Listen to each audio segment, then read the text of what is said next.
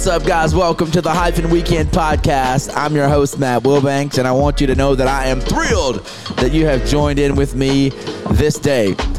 I feel like the Lord wants to talk to us a little while, so without further ado, let's cue the intro and let's have that conversation.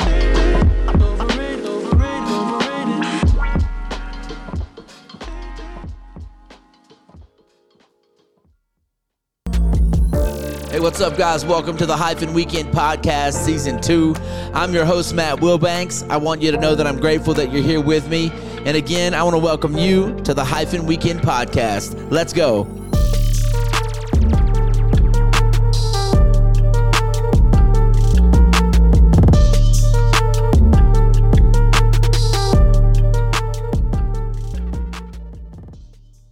Again, welcome to the podcast, the Hyphen Weekend Podcast.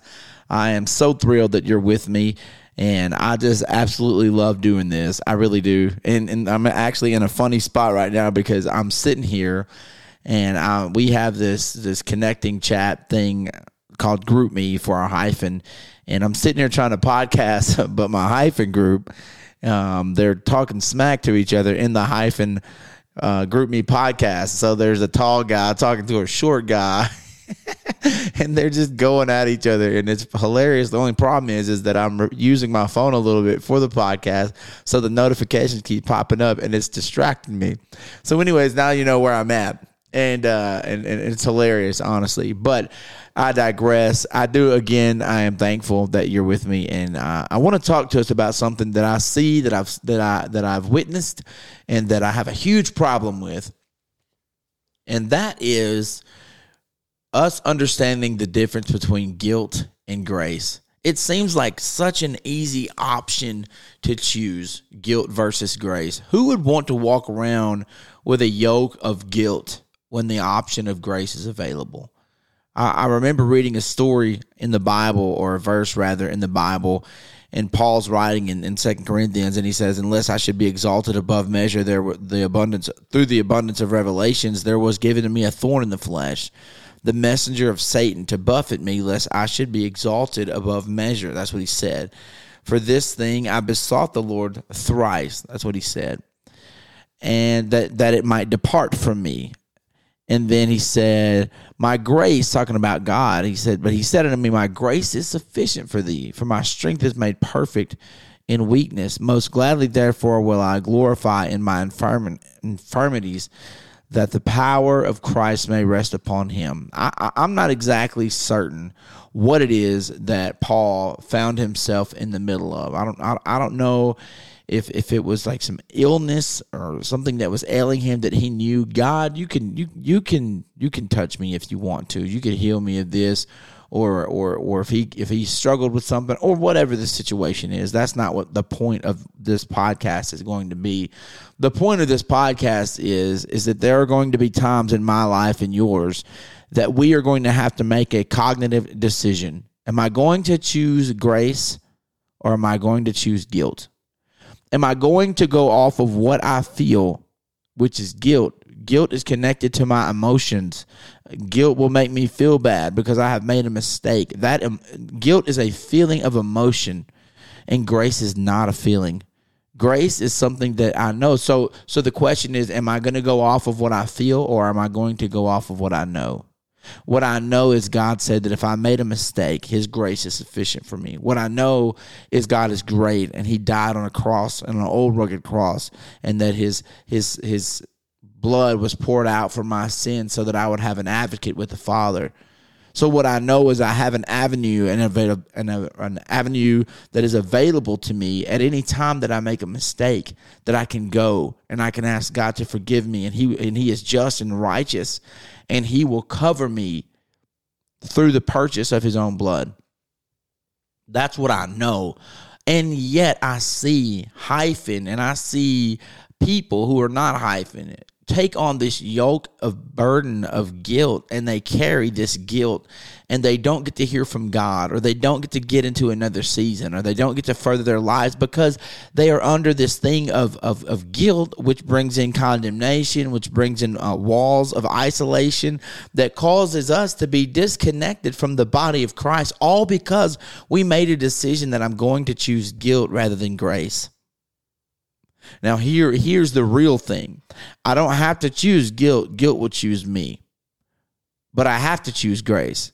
So if I don't make a move, if I don't respond to the wooing of grace, or if I don't make a response to God knocking at my door, then guilt will let itself in. Grace will fight for me. If I let grace in, grace will fight for me. Grace will defend me from guilt. It'll defend me from my mistakes. It'll defend me from myself. It'll help me. Guilt will let itself in, and it will cause me to be isolated. I remember one time, this is how big God's grace is. Well, I remember one time I went to Florida, and I can't remember exactly. It was late in the day, man. I think it was probably, it was getting dark. I remember that. And I remember I was about chest high in the water, and I was standing out there, and I don't know exactly what all had happened, but I remember that water, it was just so big. It just seemed like it could just swallow me up at any second. And while I was standing in the water, I looked across the ocean, and I could see this boat. It was way in the distance, but I could see it. And I started, I was just looking at how huge the ocean was, and it was starting to get dark, and the water was up to my chest. And I was just thinking, man, look at what God has created. Look at what God has done. It was so big. And I felt, I don't know, it was a moment that I felt like I was so small in such a big creation, that God had created such a huge thing, and I was just a small part of this thing. And while I was sitting there and I had my mind on God, and I was looking at this little boat in the middle of this huge water, the Lord began to talk to me, and he began to say things like this.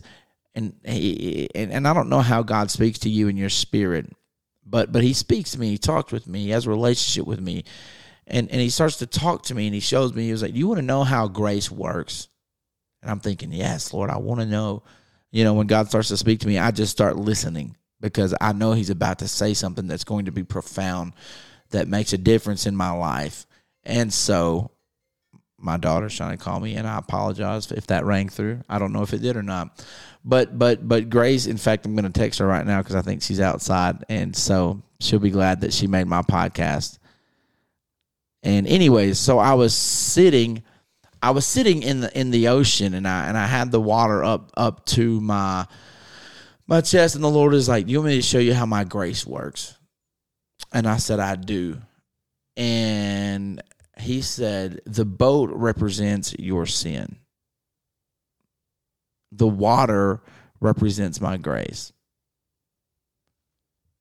And I thought to myself, "Oh my goodness!" And it's easy to kind of brush that off, but standing right in the middle of that whole situation, I'm standing there, and I'm looking, and I got the water on me. I'm standing in the water, and I'm looking across, and it's getting dark. And the scene is set, and this boat is just sitting out there, and it looks like the smallest thing in the world. And God is saying, my grace is like this water. It can completely engulf this boat at any given moment, and you would never even know the boat was there. That's how my grace works. Your sin is floating in a river or in an ocean of my grace, and it seems so big to you. But if you would just step out into my grace, if you would just step out into my grace, and the water come up to your chest, the water come up to your chin, or wherever how far you want to get into grace or whatever, and you bring your sin, then your sin is going to be engulfed by my grace, and it's going to disappear. Because my grace is so powerful, it is sufficient enough for you. It can take care of you. It can cover a multitude of sin. Grace is the option, but I look into this thing called life that we have, and it's so hard sometimes for you and I to look at grace and to look at guilt and not choose grace over guilt. It's difficult because we do work on emotion, and guilt is an emotion. And so I carry this guilt and I feel bad, so I grab guilt, and then guilt brings this friend condemnation, and then condemnation brings isolation, and then isolation says I'm going to shut walls off so that you don't have friends of the right voice. I'm going to shut walls off because you can't build one wall in your life. You can't do it. If you stop the flow in one area, it stops the flow in all the areas. So that's why if you get bitter in one area towards one person, you can't help but be bitter toward everybody else. Your attitude is going to completely change toward everybody. That's the way an infection works. And so when we stand at the door between guilt and we stand at the door between grace, I wanted to share this with you, and I wanted to encourage you. I had a conversation this past Sunday with somebody who was in a service with us, and they sat there in the service standing at the back of the church with their arms crossed. And I talked to them after service, and I was just talking with them, a great person. And I said, I know why you stood there with your arms crossed. And they were like, why? I said, because if you would have uncrossed them, you would have lifted your arms into the air, because that's who you are. You want to be here. You want to worship. You want to be around God and feeling the Spirit of God. But guilt will shut us down. Condemnation will shut us down. Condemnation, isolation, it will shut us down and make us somebody that we are not.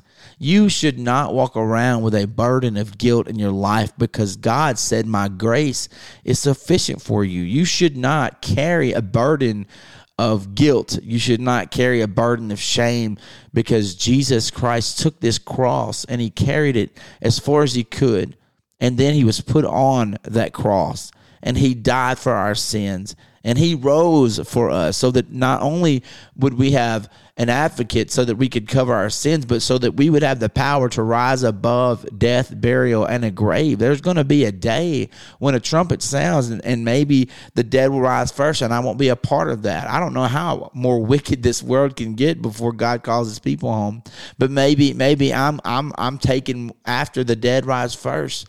But one way or another, there's going to be a sound, because he rose, because he got up, because he allowed all this tragedy to hit him, and Simon Peter and all these Peter, James, and John, and all these people that were close to him. It feels like this tragic moment just occurred in their life.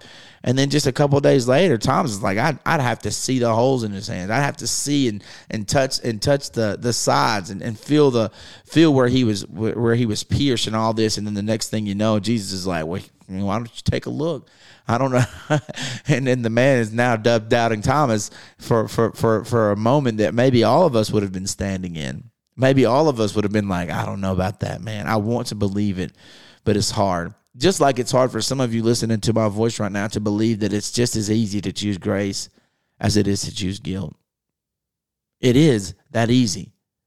You simply say to yourself, you simply look yourself in the mirror and you say, I am going to lean on God's word. I am going to lean on God and what he said, and he said his grace is sufficient for me.